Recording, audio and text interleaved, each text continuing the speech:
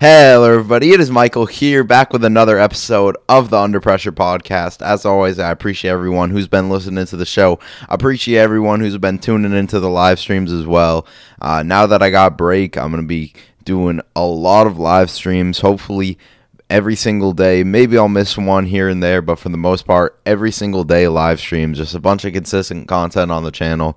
We got a lot to talk about in this episode. I want to talk about the Clippers, the Nuggets, the Bucks, the Nets, the Cavaliers, the All-Star starters being announced, and then I want to talk about the way Anthony Edwards has been performing as of late.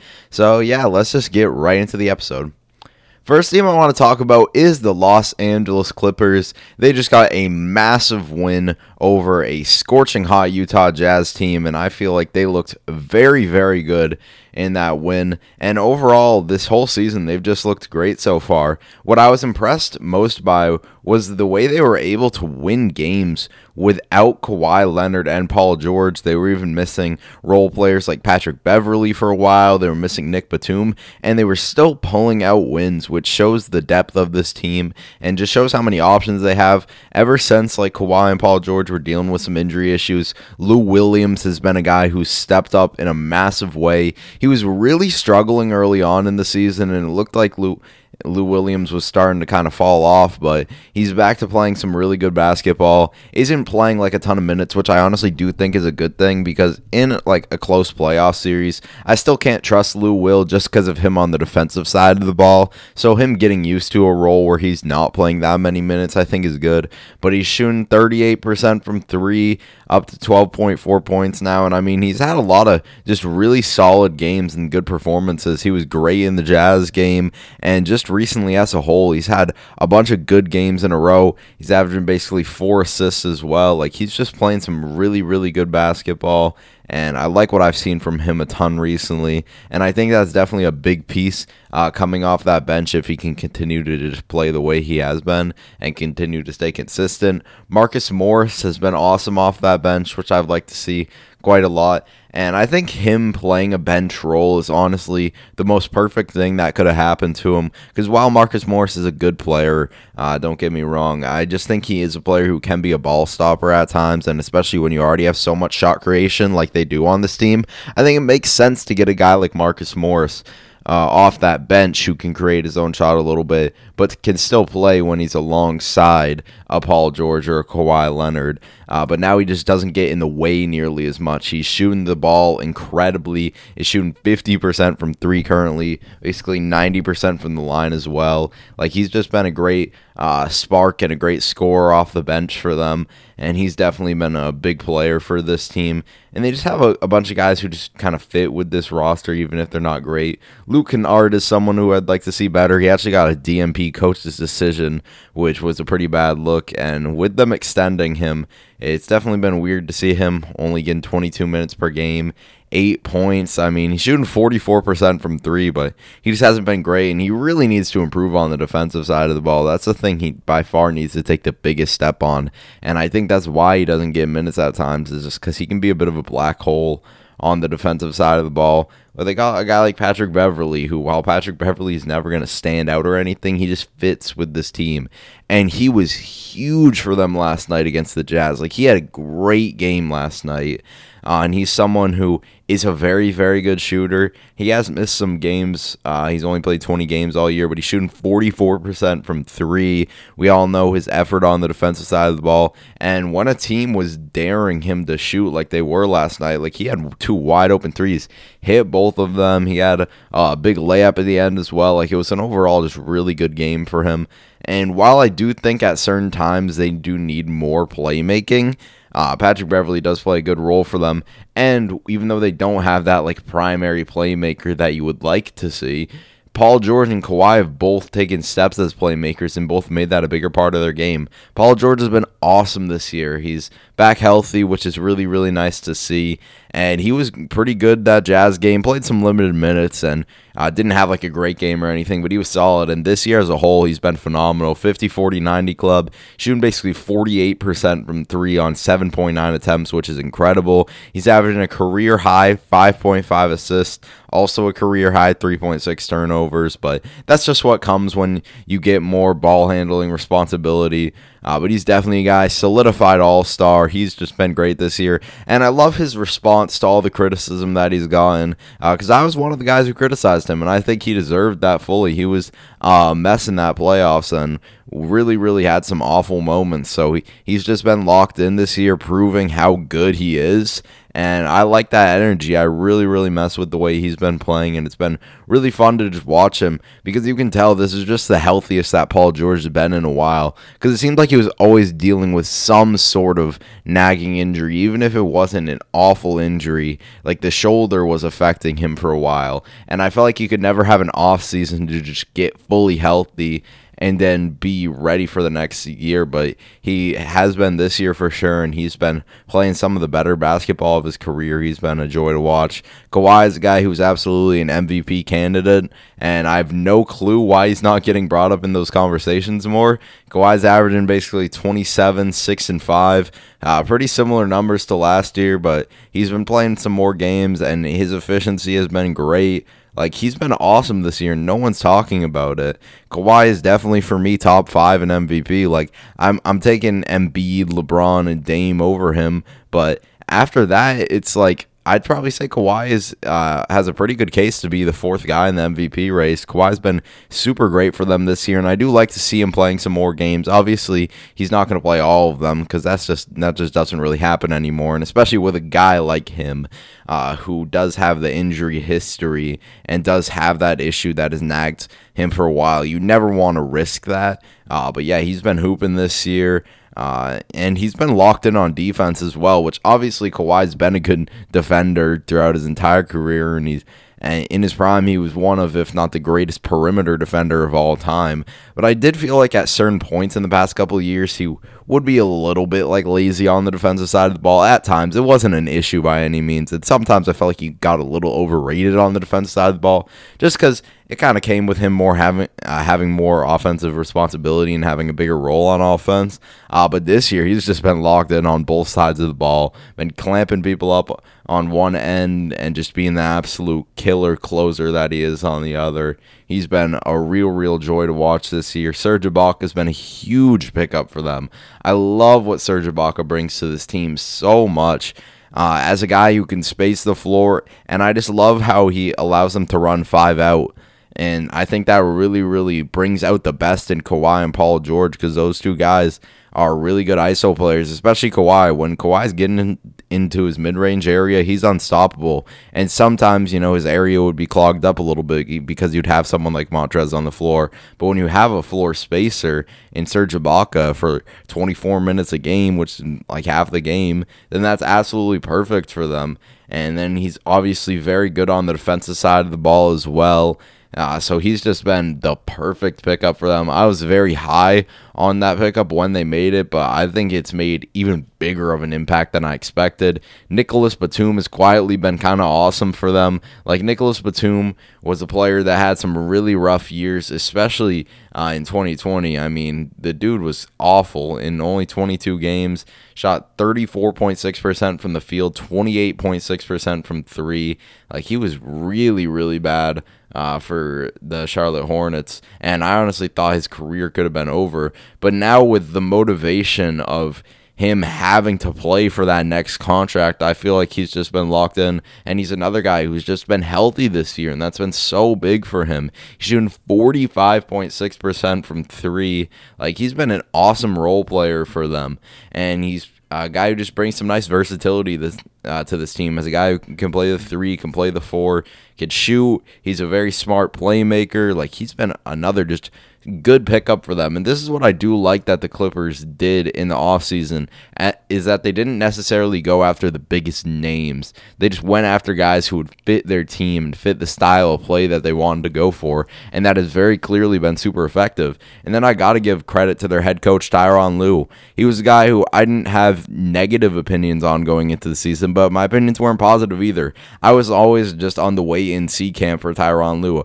I didn't think he was a bad coach, but I also didn't know if he was a good coach either, just because he had LeBron on his team. And I mean, LeBron is one of, if not the greatest player of all time, so it's kind of hard to gauge any coach, especially because after LeBron left, he had a super limited stint in Cleveland and then was fired right after that. So it was impossible to get a gauge on how good of a coach he was. But he's been coaching them amazing this year. I feel like his rotations have been really good, and I feel like the system he's running is really good as well. He'll implement like some resemblances of the triangle offense, and I think that works really well. He's having everybody just play make as a committee, and I think just this team as a whole is flowing much better than it was last year, because even though they were my championship pick last year, I had my worries about them during the regular season because those guys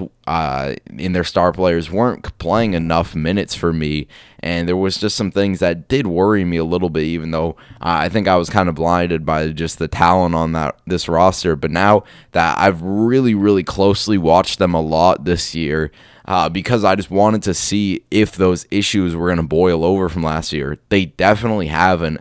And I do like that they're also flying under the radar. I think that's a really good thing for them, that instead of being this hyped championship team, they're flying under the radar but still looking good. And some Clippers fans may want credit for how well they're doing, and I think they do deserve some credit, but at the end of the day, I think you should be happy with being a bit of an underrated team, because last year, the expectations for that team were just so ridiculous. Like, the expectations from almost everyone was for them to be a championship team, and when you fall short of that, especially in the fashion that they did, that is a really, really bad look. So now that people don't really expect much out of them, I think that's just allowing them to play free basketball. And obviously, they have to play good down the stretch in the playoffs. So I need Paul George to play well. I need Kawhi to play well. But I think they can do this. I think this roster just fits a whole lot better together. And I think everything that I've seen from the Clippers has looked really, really good. So, yeah, shout out to them. I've been playing some great basketball so far this year. And that was an awesome win to get over an amazing Utah Jazz team. Very, very impressive stuff. And I just like this Clippers team a lot more. And I think this team is definitely a contender. Next, I want to talk about the Denver Nuggets, as they've had a very, very weird season so far, filled with inconsistencies, some great moments, but also some pretty bad ones as well. And they just haven't been the team that I and most people expect them to be. Are only currently 16-13, and just haven't been the team that we saw last year, where they made the Western Conference Finals and they looked great for a long, long time. This team has definitely had some pretty big issues, and I think it all starts with just the inconsistency outside of Nikola Jokic. Nikola Jokic has been incredible this year, easily an MVP candidate, especially if this team was playing better outside of them. Outside of him, I think he could be the MVP favorite with how well he's played, averaging 27, 11, 8.6 assists, shooting 50, 40, 87.5. Like, Nikola Jokic has been out of this world this year. He's been incredible, and he is not the problem for this team at all. Like, I think Jokic is proving to be a borderline top 5 player in this league. That's how good Jokic has been this year. But when we look at the help outside of Nikola Jokic, it's not necessarily bad. It's just inconsistent. Jamal Murray is not a bad player at all. Jamal Murray is a very talented dude. I mean, he literally just put up 50 points shooting 0 free throws. Like, that shows the talent of Jamal Murray, and it showed in the bubble as well. But the thing about Jamal Murray, and I think until he grows as a player, this is going to be the thing that always is just kind of held over his head, is how inconsistent he is. And I think that's completely fair that people would do that, because Jamal Murray is inconsistent as hell. He has such high highs, but he also has such low lows, where he'll have just a stretch of games where he's not playing terrible, but he'll put up like 12, 15, put up 14, 18, and like, those aren't terrible numbers, but for a max contract guy that is being treated like the second best player on this team and that they are paying like the second best player on this team, he needs to be more consistent. I need to see him shoot the three better. That was something that I thought was really going to be unlocked after the bubble. While I didn't think that performance in the bubble was going to keep up, because if it did, he would have been a top 5 point guard in the league. I thought some of the things were going to carry over from that, and I just feel like they haven't really carried over. It's like, ours number better from last year, yeah, but they're not significantly enough better that I think it really just shows how good he could have been after what we saw in the bubble. I really thought those tough step back threes, those deep off the dribble threes, I thought that was going to be more of a thing this year, and he's taken more and he's shooting better, but 35.8% isn't really impressive at all. It's just basically league average, and I think Jamal Murray's much more talented as a shooter than that. And with scoring basically being his only role, because Jokic is the main playmaker, he only averages 4.5 assists, it just is disappointing that he didn't unlock his scoring completely this year. Because, I mean, while he is still a super young dude, I mean, he's only 23, which is crazy because it feels like he's been in the league for a minute. And, I mean, he's been in the league since 2017, which just shows how young these guys are coming into the NBA. I just feel like he can be better, and I feel like sooner rather than later, it's going to be time to stop expecting Jamal Murray to just break out. And obviously, if he does break out, that'd be great for them, but I think it may be time to stop expecting that. And I wouldn't be surprised if we see Jamal Murray dealt at some point. I'm not saying some point soon, really. I'm not expecting that to be like a thing that happens in the middle of the season, but if they disappoint in the playoffs, I could see Jamal Murray starting to get explored. And I think they could get a lot of value out of Jamal Murray because people are going to see that potential. And I don't blame people for biting on that potential because it is sky high. Like, he has crazy potential. It's just all about him being consistent. And I do hope we start to see him be consistent because I love watching the Nuggets. Jokic is one of my favorite players. I really like Michael Porter Jr. When Jamal Murray's on, he's a blast to watch. Like, that Cavs game, this dude put up 50 points, taking 0 free throws. That is insane. But yeah, he just needs to be more consistent. And the thing that does annoy me is that with his inconsistencies, there's not really a other guy who's been stepping up. Michael Porter Jr. looked really good at the beginning of the season, and I thought he was even breaking out to be the Nuggets' second best player. But he's definitely taken a pretty big step back. He's only shooting 37% from 3 right now, which is still great, but he was shooting like plus 40% earlier on in the season. And again, I thought he was going to emerge to be their second best player, but he's another guy who's just inconsistent. And that, I feel like that's just the theme of this team, is inconsistency out of the guys outside of Nikola Jokic. Like, MPJ has such a high ceiling. I think he can be one of the best scorers in the NBA, but it's just not totally there yet. Like, he'll have some just really off nights, because the thing about MPJ is he's a tough shot taker and he is a tough shot maker, but when those tough shots aren't going in, which sometimes they don't, because like he takes like Kevin Durant level difficulty shots a lot of times, and it just shows how talented he is that he has the ability to hit those, but those shots are a very, very high difficulty shot. So when they're not going in, it can look pretty ugly for Michael Porter Jr. And he's just, again, another guy who's inconsistent. While he's improving, he's gone better on the defensive side of the ball, and I still have a ton of hope for Michael Porter Jr. He's still only 22 years old, and I think he still has a lot of room to grow. I just feel like he can be better, and hopefully he does start to turn things up. I know he missed a pretty significant amount of games, which probably hurt his momentum, but he's just someone that, again, want to be more consistent. JaMychal Green, he did get injured, so hopefully he's all good. He's been a massive role player for this team. He is one of those guys that I do really like that they got, because he is actually a very consistent player. The only thing that does suck is that he just can't fill the shoes that Jeremy Grant had on this team. Like, JaMychal Green's been an awesome role player for them, and I'll constantly say JaMychal Green is one of the most underrated role players in the league. I've been saying this for a while now. Like, I really, really like JaMychal Green, and I thought that was a super underrated pickup for them.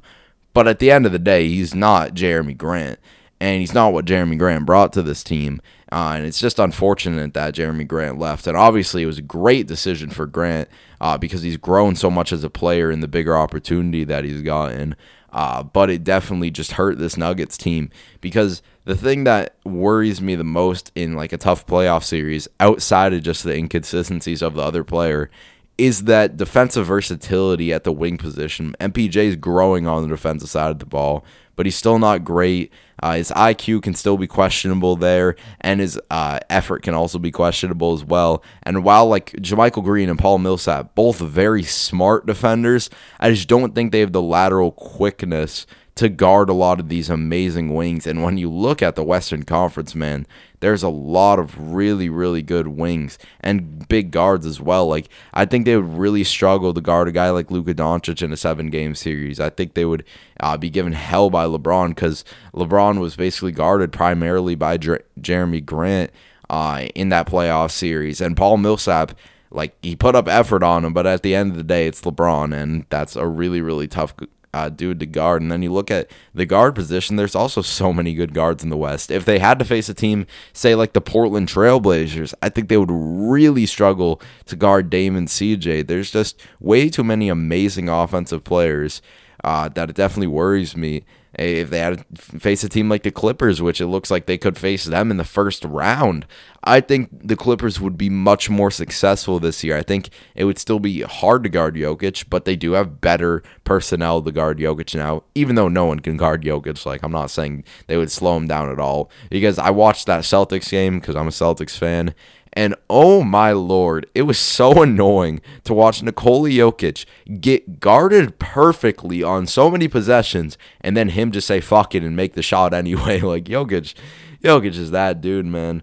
But yeah, they just need that more defensive versatility to guard the Kawhi Leonards, the Paul Georges, the LeBrons, Lukas, because there are so many of them in this Western Conference, and it's just really tough when you don't have that. And that's why everybody was making a pretty big deal out of the Jeremy Grant loss. And that was before we even knew how good Jeremy Grant could be on offense. But even when he was just a role player on this team, that role he played was so important. And it's not been all negatives by any means. Like Campazzo, I really, really like watching Campazzo. He's just a super fun guy. Like, even though his numbers aren't great or anything, and I don't think he's going to be some fantastic player because he's 29, he is shooting almost 39% from 3. He's getting a lot better game by game. Like, he was having some rough moments at the beginning of the year, but now that he's, been starting some games after them dealing with some injuries, and he's just been getting more opportunity, he's actually been pretty good for them, and he's super just fun to watch. Like, he's only 5'10", and again, he's not a great player, but I do just love like the flash he brings to this team with those passes. That pass he had around Kuzma, that was disgusting. His handle's really nice as well. And for him being 5'10", he puts up quite a lot of effort on the defensive side of the ball, and he's not a terrible defender, which is pretty impressive. So yeah, he's definitely a fun player off this bench, and I do like to see him just getting more and more acclimated game by game, and him playing better game by game. They got Monte Morris, who I think is one of the best backup point guards in the league, and I think has an argument to be the best, shooting 39% from 3. Super high IQ playmaker as well, and I do really, really like him. And he's just a guy who I do think brings that consistency for them. Zeke Naji's actually had some really good moments recently after not really playing to begin the season. 3-point shooting has been much better than I expected. It is on very limited attempts. Like, he's played 7.4 minutes per game, and he's only shooting 1.4 threes. But he's shooting 45.5%. That's going to slow down. But I do just really like to see his confidence from out there. And his jumper definitely looks more fluid than what it was at Arizona. And again, I think that just shows in the confidence that he's pulling these threes with. Like, he had a game where he took 5 threes, and I think he made 4 of them. And these were just like a rhythm catch and shoot threes. So if he can be that backup 4/5 for them, I do think that's nice. Even though I do think they are really missing the loss of Mason Plumlee. Mason Plumlee was huge for this team, man. Mason Plumlee's not a great player by any means, but I do love Mason Plumlee as a player and what he brings to any roster. Super high IQ guy, playmaking great, solid rebounder, like just a good all-around player. And I think asking like a rookie to be that backup five is definitely led to some iffy results because it's basically Zeke Nnaji and Isaiah Hartenstein playing the backup five, and Isaiah Hartenstein just isn't that good, to be honest. Like, he's not awful, but he's not a player that I'd really want to be a rotation guy on a championship team, because that's what the Nuggets want to be at the end of the day. And you do have to have a guy behind Jokic. Like, as much as Jokic is in a million times better shape than he used to be, and he's playing much more minutes than he used to, like, he's playing basically 36 minutes a game. Those are still 12 minutes left where you need a backup five. So that's definitely something I would like to see them work on. And I hope Zeke Nnaji can just continue to develop throughout the entire year and continue to get better. And yeah, it's not been awful for the Nuggets. It's just this team's underwhelming. That would be my best way to describe this team. Is just underwhelming and, again, inconsistent outside of Jokic. Jokic has had so many crazy games that they've managed to lose. And I just think that shows the lack of help outside of Jokic. And I think they're definitely a team that at the trade deadline, and especially in the offseason, depending on what happens in the playoffs, I would definitely keep an eye on what the Nuggets are going to do. Because they could just get some better role players, which I think would definitely help. But I wouldn't be surprised if the next star player that requests a trade is going to Denver. So definitely keep an eye out on them. They've been a weird team this year and have definitely been a little underwhelming from my expectations. I'm going to take a break and I'll be right back. Okay, I'm back to talk about the Cleveland Cavaliers, who have been struggling quite a lot recently after a very hot start where they were looking like a playoff team in the Eastern Conference. They've fallen all the way to the 14th seed in the East, currently 10-20, and have just looked real bad as of late. I saw a stat where I think it was in like the last 8 games or since a certain date, they were basically last in offense and defense and net rating. It's just been real rough for them. Colin Sexton and Darius Garland have still looked good, but Colin has definitely slowed down a bit from his really hot start, which I don't think is super surprising. Still around a 23 point per game score, and he's still having a very good year, but not the great year that he was having at the beginning where he was averaging like 25. Still shooting the ball very well, and he has missed a couple games here and there, so that definitely hasn't helped. Darius Garland's had a good year this year. Definitely much better than his rookie season. Hasn't been great since he's came back from injury and is another guy who's slowed down a tad bit, but he's just had a nice year so far, shooting 45% from the field, basically 40% from 3, 90% from the line, averaging 16. So that backcourt has definitely been playing some really good basketball, but it's just kind of when you look at the other pieces on this roster, like Jarrett Allen's been great ever since they've gotten him, and he's officially taking over the starting spot, which I absolutely love to see. I'm a big fan of that because I just think it means a whole new era for the Cleveland Cavaliers, and I think they're really going in that youth movement. I mean, Jarrett Allen, I think he does fit perfectly with those two guards as a guy who rim runs, gets rebounds, blocks shots, and then could just catch lobs. Like I do think that is a really perfect fit for them, especially now that Andre Drummond is being traded, and I just didn't think Andre Drummond was a super impactful winning player for that team, but I definitely like what I've seen out of those three guys. And then it starts to get pretty rough because they are dealing with some injuries. They're missing Larry Nance Jr., and while Larry Nance isn't like an amazing player, Larry Nance is one of the best role players in the NBA, and he has been a massive loss for this team ever since they've been injured. He's only played 19 games, and he was amazing in those 19 games. Shot 38% from 3. He was looking like a defensive player of the year candidate. He was almost averaging 2 steals per game. He was locking up for them. So that's definitely been a big loss, and I think that just shows how impactful he is, especially with their lack of a really great 4. He was playing that role so perfectly. And now that he's out, it's just really hurting them because he could run small ball 5 as well. Like, he was the perfect player for that team. And that injury's been really rough for this team. Isaac Okoro has been pretty bad this year. I'm not worried about it at all, though. He's had his flashes. He looked really good in that Nuggets game. But overall, it's been a rough year for him, especially on the offensive side of the ball so far.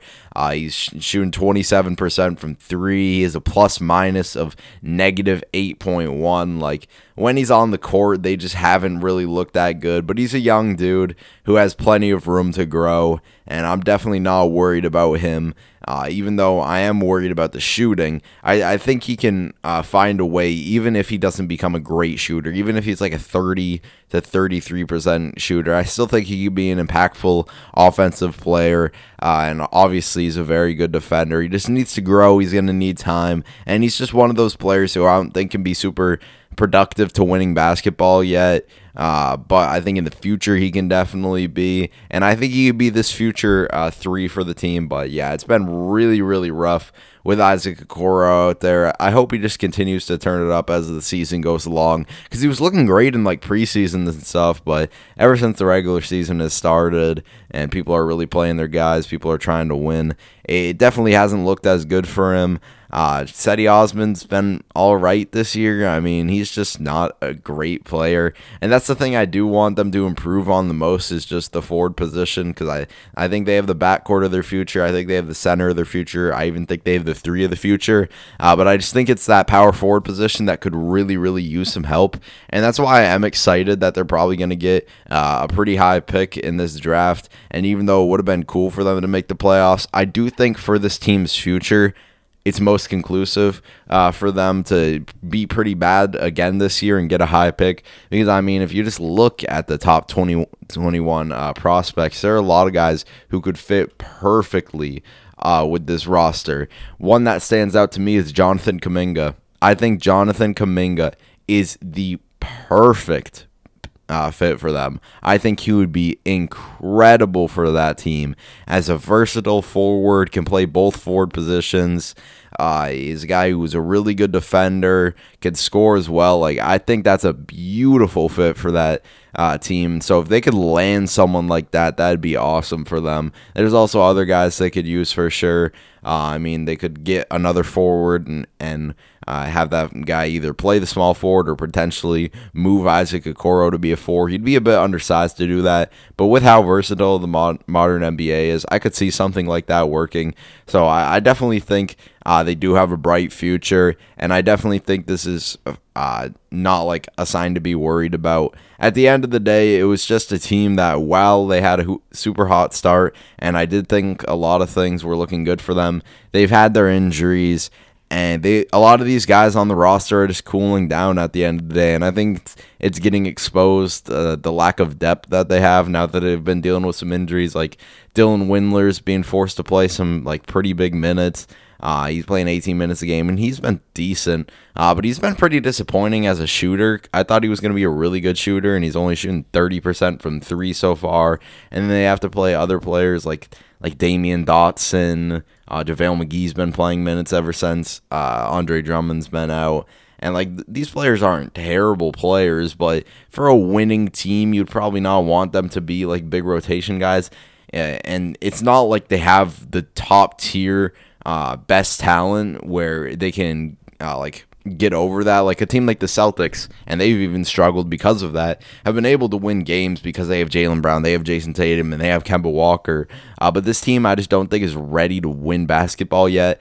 But I just think at the end of the day, you have to take the positives that have came with this season. You have to see the growth of your young guys, how well this team has been coached, and I feel like that it's been coached pretty well. That the fact that I think you have 4 out of the 5 starting players for the future for you. You have a great backcourt, very good center, and a forward who can defend very well, and offense should hopefully come along. So at this point, I just think you should probably continue to grow your young players. Obviously, when the players are back from injuries, play them. But for the most part, their main focus should be on just developing their young talent, and then hoping to get a pretty high pick in the draft, continuing to give Isaac Okoro those opportunities, so hopefully he'll be ready when they actually try to start winning games, which hopefully should be next season.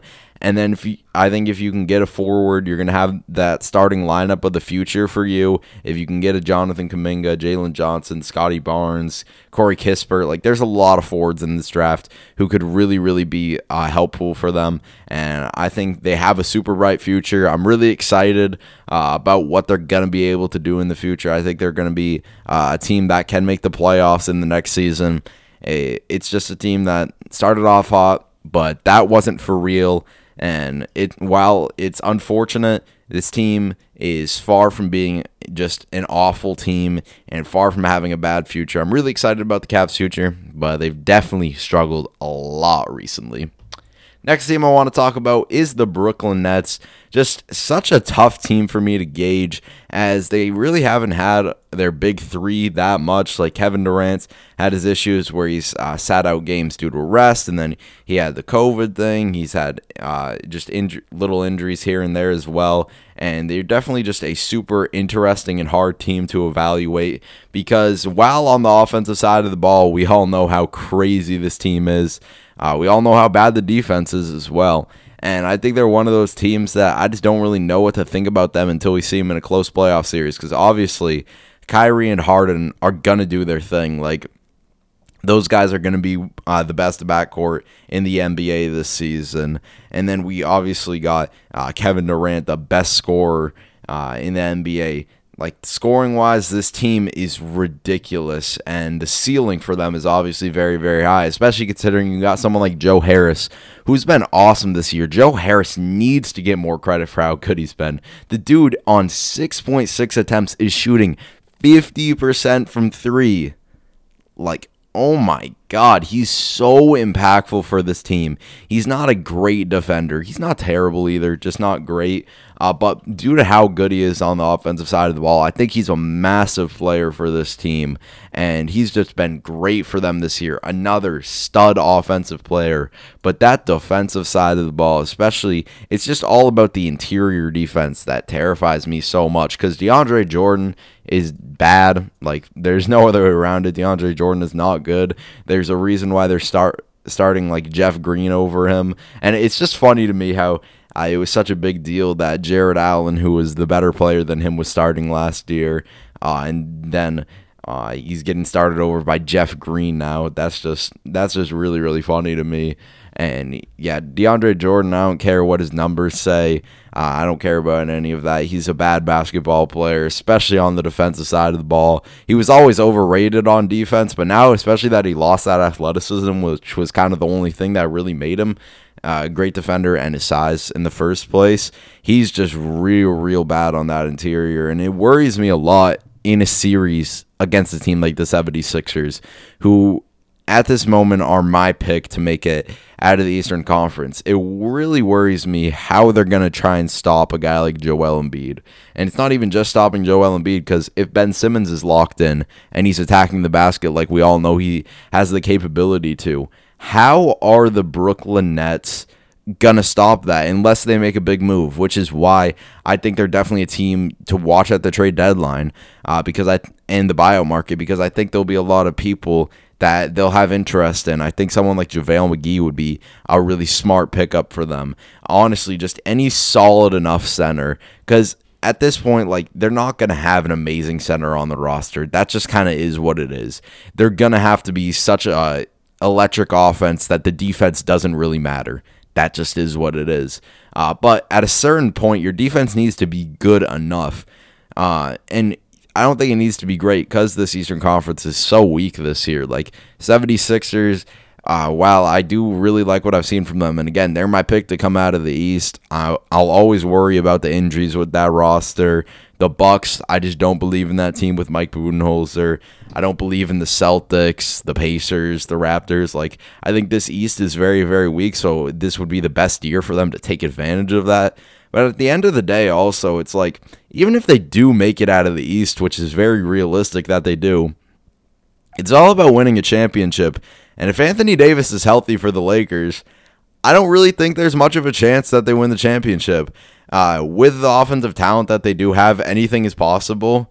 But Anthony Davis would give them so many problems, and LeBron attacking the interior as well, because their perimeter defense isn't great either. would give them so many problems that I just can't believe in this team to win a close series because the defense is so important. It's so rare that you see a team be great without at least being average on the defensive side of the ball. I'm not saying this team needs to be top 5, top 10 on defense, but average, even slightly below average. If they were like the 18th defense, I could believe in them. But they are that bad on defense that even though they have 3 of the most offensively talented people we've ever seen, it's still hard for me to believe in them. But James Harden definitely has looked great for this team. Having honestly like a career year for them, while his numbers necessarily aren't like the best, he's been amazing this year. He's shooting 50, 40, 90 ever since he's joined the Nets, which it's been a treat to watch, man, because James Harden is just playing in such a better role now where he's not being asked to do so much. And that's why I think he's really showing how good of a three-point shooter he is, because he's always been a better three-point shooter than the percentages indicate. And his percentages have never even been bad, but when you're taking 13, 12 threes a game, and a lot of these being step back, difficult threes, you're not going to be a super high percentage guy. You're going to shoot around the 35 to 37% range. But now that even though he is still taking those step backs, because that's just what James Harden does, a lot more of his threes are coming off of the catch. A lot more of these threes are just much more open. He's showing that he is one of the best shooters in the league and one of the best shooters we've seen of all time. And he's shooting 7.4 threes a game and 40.8% ever since he's joined the Nets. He's getting to the line 6.6 times, 90% from there. And honestly, the thing that's just impressed me the most is the playmaking, man. That playmaking is special. He's almost averaging 12 assists per game, which is just crazy. And he's just really taking advantage of all the weapons he has on this team.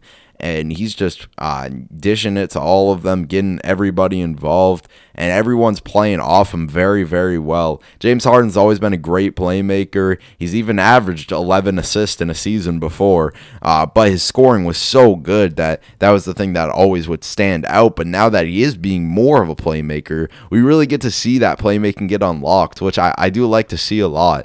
And again, with all just the offensive weapons he has on this team, it's so easy for him to get assists because he can have a KD on the wing and Kyrie on the other one. And then you got Joe Harris in the corner. You're running small ball. You got Jeff Green in the other corner and James Harden's isoing at the top of the key. Like, it is impossible to guard that offense. And I do really like the role that I've seen from James Harden on this team. And I think he's just taken a big step in maturity as a player, because he's understanding that this is a completely new and different situation for him, and he has to be more of a playmaker. Kyrie even said it to him. He said, "You're the point guard on this team. I'm the shooting guard." It doesn't matter what size those two guys are. That is the role they play. And speaking of Kyrie's also been phenomenal this year. Kyrie's basically shooting 50, 40, 90. He's 0.1% away from the free throw line to shooting 50, 40, 90. And he's averaging 27.7 points. Like, he's just been a killer for them this year and has been so impressive, man.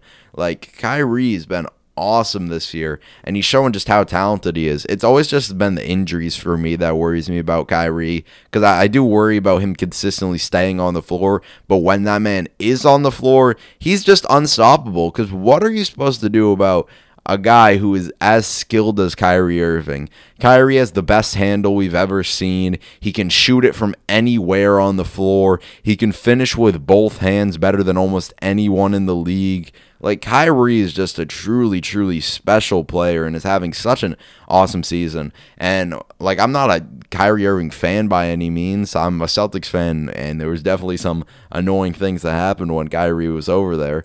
But he's just a show to watch, and anyone who denies that is just lying to themselves, because Kyrie, every single night, is must-see TV. And he's just another one of the best offensive players we've ever seen, and it's just so crazy to me. And sometimes I just like sit back and think, like, we are really seeing a team with Kyrie Irving, James Harden, and Kevin Durant all on it in their primes. Like, that is ridiculous. It's just all about now the Nets making savvy, smart moves at this trade deadline, getting more defensive guys, especially on the interior, and then this team can be successful. because their offense is so good, and as long as their defense is, again, average, I think they can be good enough. But I just need to see that defense step up, and then I'll start believing in this team. But the offense definitely has been a show to watch, and do not get me wrong, this team is fun as hell. Like, I love watching this team every single night. They're an absolute pleasure because this is just one of the most beautiful, fluid offenses I've ever seen, and it's crazy that we get to see all three of these guys in their prime playing basketball with each other. A true special sight to see, and the Nets have been playing some good basketball recently. Now I want to talk about the Milwaukee Bucks, who definitely have had their struggles recently. Did get a pretty important win against the OKC Thunder last night, where OKC just really struggled. Everyone on that team was having a rough night, basically. But I've continued to be super unimpressed by the Bucks this year. If you know me, I've been pretty negative about them all season. I've said basically the entire season that I'm taking the 76ers over them. I'd probably take the Nets over them as well. And I just continue to not like what I've seen from the Bucks, and I think we're seeing the same old story that happened last year. And people really need to start realizing this. I think Bucks fans have realized this, and I think people outside of the Bucks fan base are starting to realize this as well. But in my opinion, this team just isn't going anywhere with Mike Budenholzer as their head coach. Mike Budenholzer is a proven playoff choker, and I just, again, don't think they can go anywhere with him at the helm of it. Because while Mike Budenholzer's systems do work very well in the regular season, and there's a reason why we've seen the Bucks be so good in the regular season for multiple years in a row, those simple and just, again, very basic schemes that he has do get exposed pretty frequently in the playoffs. We saw that against the Heat. So many people talk about like just strictly the matchup. And while the Heat did have the perfect personnel, they did a great job of guarding Giannis. I think the much bigger story in that series was how badly Eric Spoelstra outcoached Mike Budenholzer.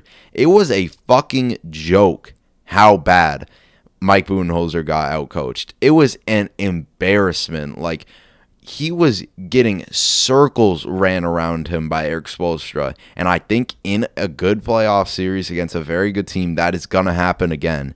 Even a coach like Doc Rivers, I think, could coach circles around Mike Budenholzer because this scheme is just way too simple. And I think we're seeing people catch on to it this year. There's a reason why they're 17-13. Obviously, Jrue Holiday has dealt with his injuries, and that's been unfortunate that he's had to miss games because that was a big acquisition for them.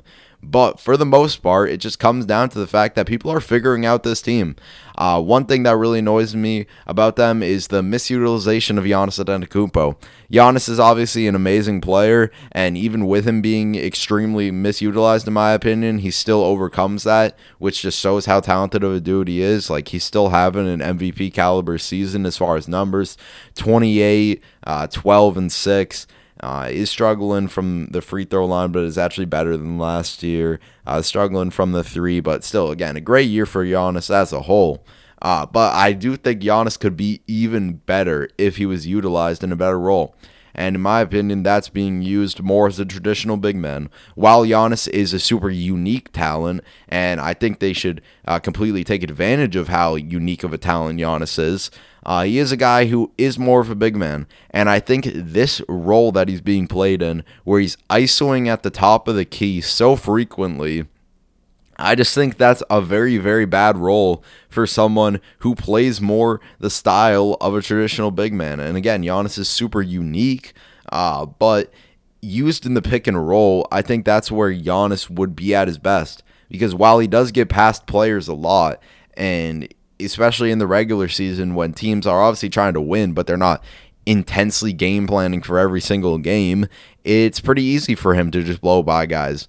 But that's why that wall defense works, and I think will continue to work until they get a head coach who runs a more complicated system, because the wall stops Giannis from going downhill and attacking the basket. And when you just keep having him doing the same thing over and over again, you're gonna continue to get the same results over and over again. So use Giannis in the pick and roll, because, like, think about this. Who is guarding a Drew Holiday and Giannis pick and roll, or a Chris Middleton and Giannis pick and roll. Like, what are you supposed to do about that? What are you supposed to do about trying to guard Chris Middleton, who's become an elite scorer in this league, is deadly from the mid-range, deadly from the three, but you still have to worry about Giannis on the roll.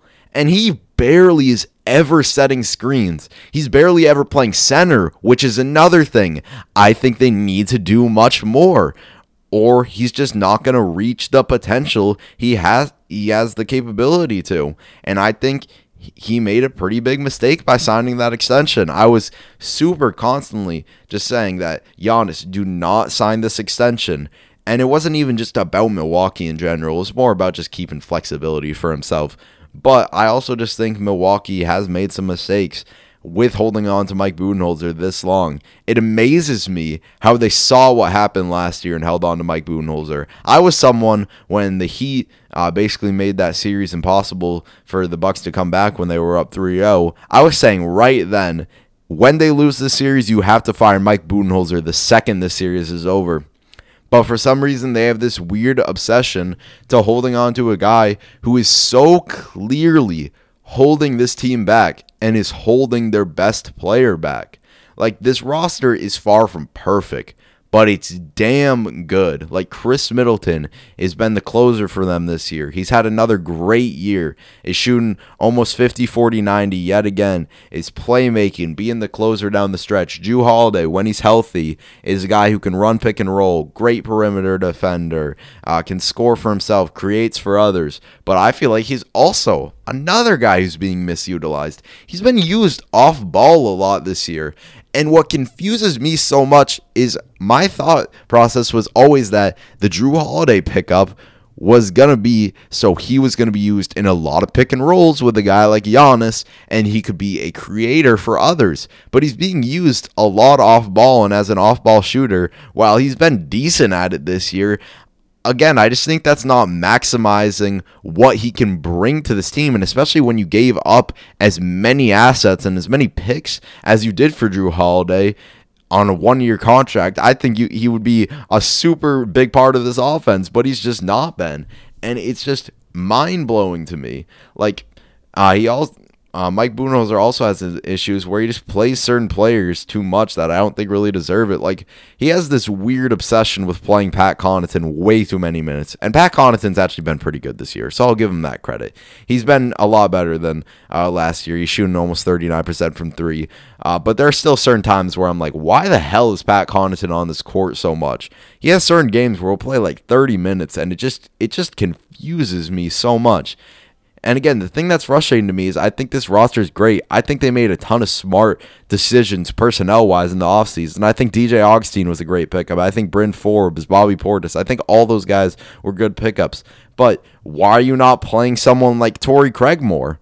Why are you playing Thanasis Antetokounmpo more than Torrey Craig at times? Like, what are you doing? It just blows my mind that Torrey Craig has got so many like DMP coaches' decisions, because Torrey Craig is a very, very good wing defender. He isn't a great shooter by any means, but he shoots it well enough. So him to get 11.4 minutes a game and only play 16 games due to a lot of just coaches' decision, DMPs, is another thing that just baffles me and confuses me so much. I don't understand what the Bucks are doing. And even though Giannis did sign that extension, you have to continue to play good basketball, and you have to give Giannis the hope of being a championship team, because even though, again, he signed a long-term extension, that doesn't mean much in the modern NBA. We saw Paul George sign, 4-year extension, and then literally request a trade the year after he signed the extension. Like, this is such a different NBA than what it used to be. So you have to continue to keep your best player happy. And I think they're doing the exact opposite of that. I think they're making big mistakes. And this is yet another year where I don't believe in the Milwaukee Bucks. And I'll continue to say this. It comes down to the head coach. This roster is well constructed. It's a nice team. but they're being held back, and until Mike Budenholzer either becomes less stubborn, which I don't think that's going to happen because that's just been Mike Budenholzer's reputation, what he's done for these past couple years and basically his entire coaching career as a whole, until he either becomes less stubborn or until they become less stubborn and they fire him and they get a better coach who actually runs systems and can unlock their best players, then I don't think this team is going to be successful at the end of the day. I just don't like what I've seen from them. They've lost 5 out of their past 6 games, and they even at a certain point, they were close with a struggling Thunder team. I just hate what I've seen from the Milwaukee Bucks this year, and they're not looking like nearly the juggernaut that most people expected them to. And my expectations weren't even that high because of Mike Budenholzer, but they've even disappointed my somewhat low expectations compared to everyone else, which just, I think, completely shows how underwhelming they've been this season. I've been really unimpressed by the Milwaukee Bucks as a team so far, and I don't think they're going anywhere with Mike Budenholzer. I'm going to take a break, and I'll be right back. Okay, I'm back, and I want to talk about the 2021 All-Star Game starters. I think most of these are honestly pretty obvious. LeBron and KD are the captain of each conference. Obviously, you'd expect that to happen with Kevin Durant coming off his injury, and he's just one of the most popular players in the league. And then obviously LeBron was going to be the captain. No matter how well anyone else plays in that Western Conference, LeBron is always going to be the captain. Then you got Kyrie Irving, Bradley Beal, Giannis Antetokounmpo, Joel Embiid, Stephen Curry, Luka Doncic, Kawhi Leonard, and Nikola Jokic. Kyrie Irving, someone who I could see someone saying that a player like Jaylen Brown could be over, or even James Harden on his own team could be over, but Kyrie Irving, another just super popular guy, and Kyrie's been absolutely phenomenal this year, so he definitely deserves that all-star starting spot. Bradley Beal, as much as the Wizards have struggled, he's been amazing this year, and I could understand people bringing his team into it.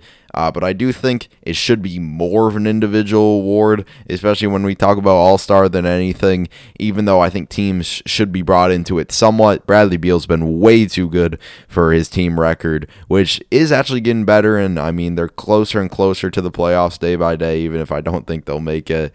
Bradley Beal's been way too amazing for him not to be a starter this year. Giannis has been great, even though the Bucks have had their struggles, and I haven't liked what I've seen from them. Giannis is having another MVP caliber season just as far as numbers wise, and he's been amazing for the Milwaukee Bucks this year, and obviously another just super popular player, so obviously he's going to be the starter. Joel Embiid is my MVP so far, so it absolutely makes sense for him to be a starter in the All-Star game. He's been playing some of the best basketball of his career, and he's been absolutely phenomenal so far. Stephen Curry, coming back from injury, has been ridiculous for the Golden State Warriors so far. I mean, he's been absolutely phenomenal. Is having a season on par with his 2016 season. Even though they haven't won a ton of games, they're still a playoff caliber team, and Steph Curry is the biggest reason for that by far. He's getting doubled every single night and is still putting up crazy numbers. So yeah, Steph Curry, not surprising at all that he's a starter. And then we get into the controversy, and this is what I mainly want to talk about. Luka Doncic is starting in the All-Star game. Luka Doncic is my favorite player in the NBA, so you can think I have some bias with that. I'm literally wearing the statement Luka Doncic jersey right now. But I think people are freaking out about this way too much.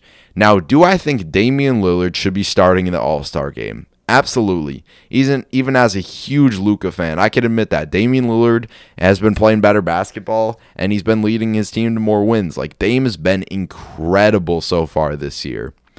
But what does it really matter that Luka's starting over Dame? And it doesn't matter at all. Because the thing that always puzzles me about when people freak out about anyone starting over someone in the All-Star game is that while it probably means something to the players because it's cool to be named an all-star starter, at the end of the day, when we look back at Damian Lillard's career, is anyone going to say, wow, Dame wasn't an all-star starter ever? No, we're going to look at how many appearances he has. No one cares when these players' careers are over how many all-star games they've started. So that's just the thing that confuses me so much, why people are freaking out about this so much, especially due to the fact that guys, we should have known Luka was going to be starting in the All-Star game. He's a more popular player than Damian Lillard, and he's still playing very, very well. I'd say Dame is playing better, but it's not like Luka's playing much worse than him. Luka's still playing excellent basketball and is playing some of the highest caliber basketball in the league. And Luka is a player who has an entire country behind him, backing him, and supporting him. So obviously he's gonna get the fan love, and because a ton of people in the United States love him as well. He's just a worldwide popular player, and he's having a great season as well. And then when we're talking about starting, the fan vote is the thing that gets weighed the most.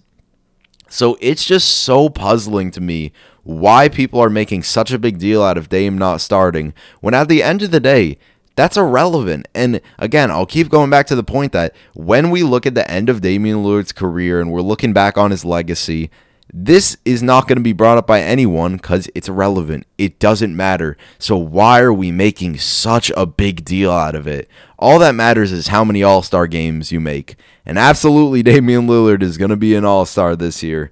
So why are we freaking out about it so much? It just really, really confuses me because this is irrelevant.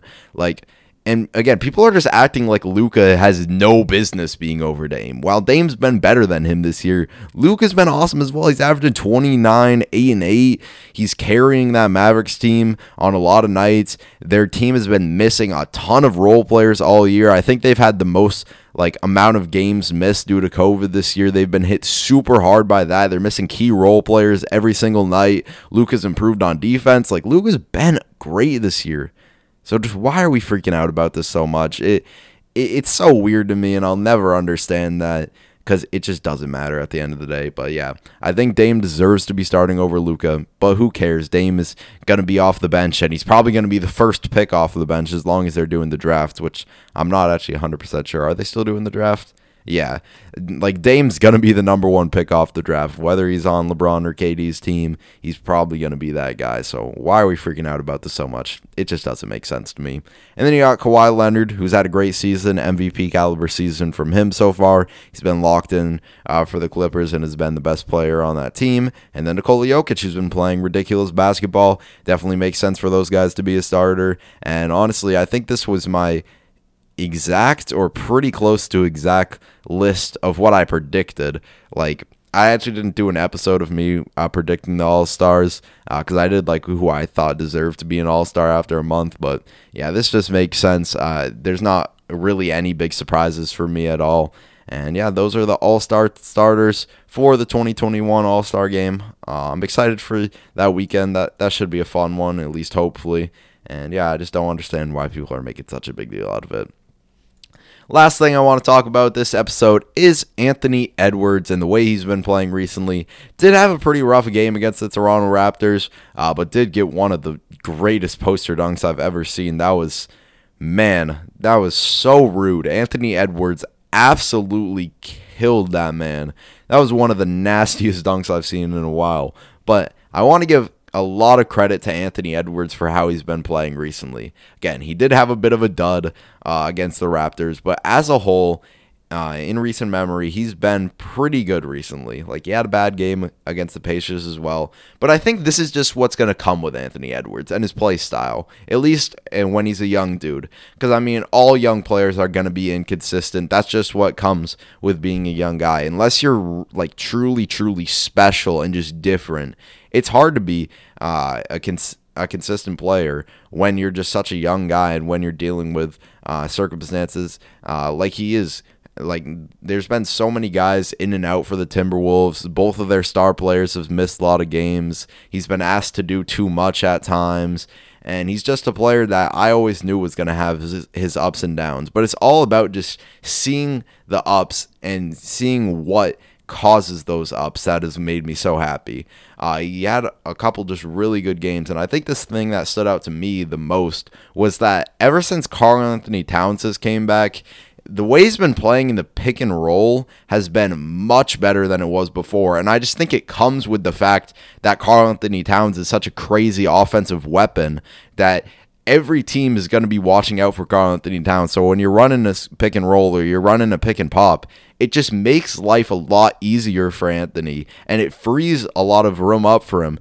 there was multiple plays in these past couple of games where Anthony Edwards will be running a pick and pop with Karl-Anthony Towns, and they're so worried about him shooting it because he's the greatest shooting big man of all time that Anthony Edwards just gets a free lane to the basket, and that's where he can use that crazy athleticism that we saw with that poster to take full advantage of that and just get an easy bucket at the hoop. Like, Anthony Edwards has all the tools to be a great player in this league, especially when we're talking about physically. This dude is 6'4", 6'5", 225 pounds, incredibly strong, can attack the basket fearlessly and have people bump off of him. And then we obviously know his ability to just jump out of the gym as well. It's just about him becoming a more consistent player and becoming a more smart player, because that is the one thing I do want to continuously see him grow on, is that he just does make some pretty bad rookie mistakes at times, and his basketball IQ can be questionable for me. Like, his playmaking, I don't know if that's ever really going to come around to be anything but average to slightly below average, and that's definitely something I do want to see him grow, and I think that's something that we could see him grow in with D'Angelo Russell missing like a month and a half, with him having just more offensive responsibilities. So that's definitely something I'd like to see. Like, when he's running those pick and rolls with Karl-Anthony Towns, I would just like to see him have more of an initiative to hit his players when he's either attacking the basket or hit Karl-Anthony Towns when he's running the screen with him. But again, he's looked good for the most part. The three-point shooting is super interesting to me, as it's just another part of his game that really comes and goes. He's had some really hot shooting nights, and he absolutely has the confidence from out there, which is a big part, because a lot of rookies and a lot of young guys as a whole don't have the confidence, and especially when it comes to shooting, confidence is such a big part of being a good shooter. Someone like Cam Reddish comes to mind for me, where a lot of times he doesn't look super confident, and I think that is a big part of why his results as a shooter can be underwhelming. Anthony Edwards absolutely has the confidence. It just now comes to him becoming a better shooter, because he's a decent enough shooter, but he takes a lot of really difficult shots. But I do like his ability to create space on those shots. He uses his really nice handle to create a lot of room. He's shown the ability to hit like step back threes occasionally. He'll hit off the dribble ones. He'll hit pull up ones on the fast break, and that just again shows that confidence from outside when he's such a young guy. Just having the ability to hit those difficult shots, especially when we're talking about like down the stretch of close games, is very, very important. And I think that's what makes all the best players, is that ability to close out games. So Anthony Edwards having somewhat of the ability to do that, I think, is definitely big for him. He just needs to continue to work on his game and continues to need to sharpen his skill and fully unlock those athletic tools. I'd like to see him continue to get better on the defensive side of the ball for sure, because that is something that is again with him just comes and goes, where he'll show effort sometimes, and when he's showing effort, I think Anthony Edwards can be a lockdown defender, but his effort can be inconsistent at times, and his IQ can be inconsistent at times. Sometimes the other team will catch him lazy, and he'll be on an easy backdoor cut or something like that. But sometimes he'll also play great defense on the other team's best player. It's again, and this I think is going to be the story with Anthony Edwards throughout his entire career, is just the consistency, because he has moments where he reminds me of Victor Oladipo, even someone like Dwayne Wade, which obviously is very, very high praise. But he also has a lot of Dion Waiters types of moments, and that's what we see in the 0-7 from 3, 0-4 from 3, 1 of 7 from 3. It's just the crazy confidence, but not necessarily all the skill to back it up. And Anthony Edwards is definitely an interesting case. He was someone who I evaluated before the draft, and he was a very confusing player for me to evaluate. At one point, I had him as like the best player in the class. I've had him at 4. I had him at 3. Like, he was all over the place for me, and it was just because of his inconsistencies. Because I knew he had all the physical talent, I knew he had all the skill in the world. But I just didn't know if it was going to come along. And it's came along at certain points, and it's also looked real ugly at certain points. But I do think you guys just have to take the positives with him and hope that those negatives can just continue to become less noticeable, and he can continue to work on them. Like, I'd love to see him get to the free throw line more and more. Again, just using those physical tools. Love to see him become a better playmaker, more consistent defender. But I think all these things can come along, which is a good sign for them, because Anthony Edwards definitely has just the raw talent to become a great player in this league. And that's why I kept him as high as I did on my draft board, even though I thought other players were more solidified, just solid guys. Like, I always had LaMelo number one for the most part. When I started, I scouted Anthony Edwards before LaMelo, so I had him at number one, but then I put LaMelo at number one once I saw him. But I thought a guy like Onyeka Okongwu was more just solid than him. I thought Killian Hayes was more solid than him, and even though those two guys haven't looked great this year, I think that still can come to fruition. But I always thought Anthony Edwards had the highest ceiling in the class, and now with how LaMelo is playing, I don't think that to be the case anymore.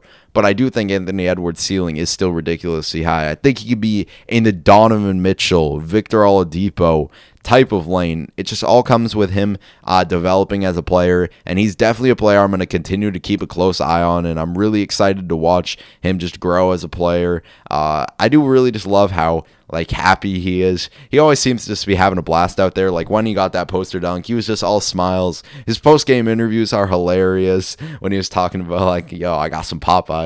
Anthony Edwards is just a super cool dude, so I hope he continues to play good basketball, because I just really like watching him, and he's definitely, again, a guy I'm just going to keep super close tabs on, and I think it's just a nice thing for the Timberwolves, because in a season where they've been terrible, they've been the worst team in the league, there's definitely a lot of negatives that you could take away, but with how Edwards is playing recently, I think that's a big positive you can take, and it's been really fun to watch Anthony Edwards as of late.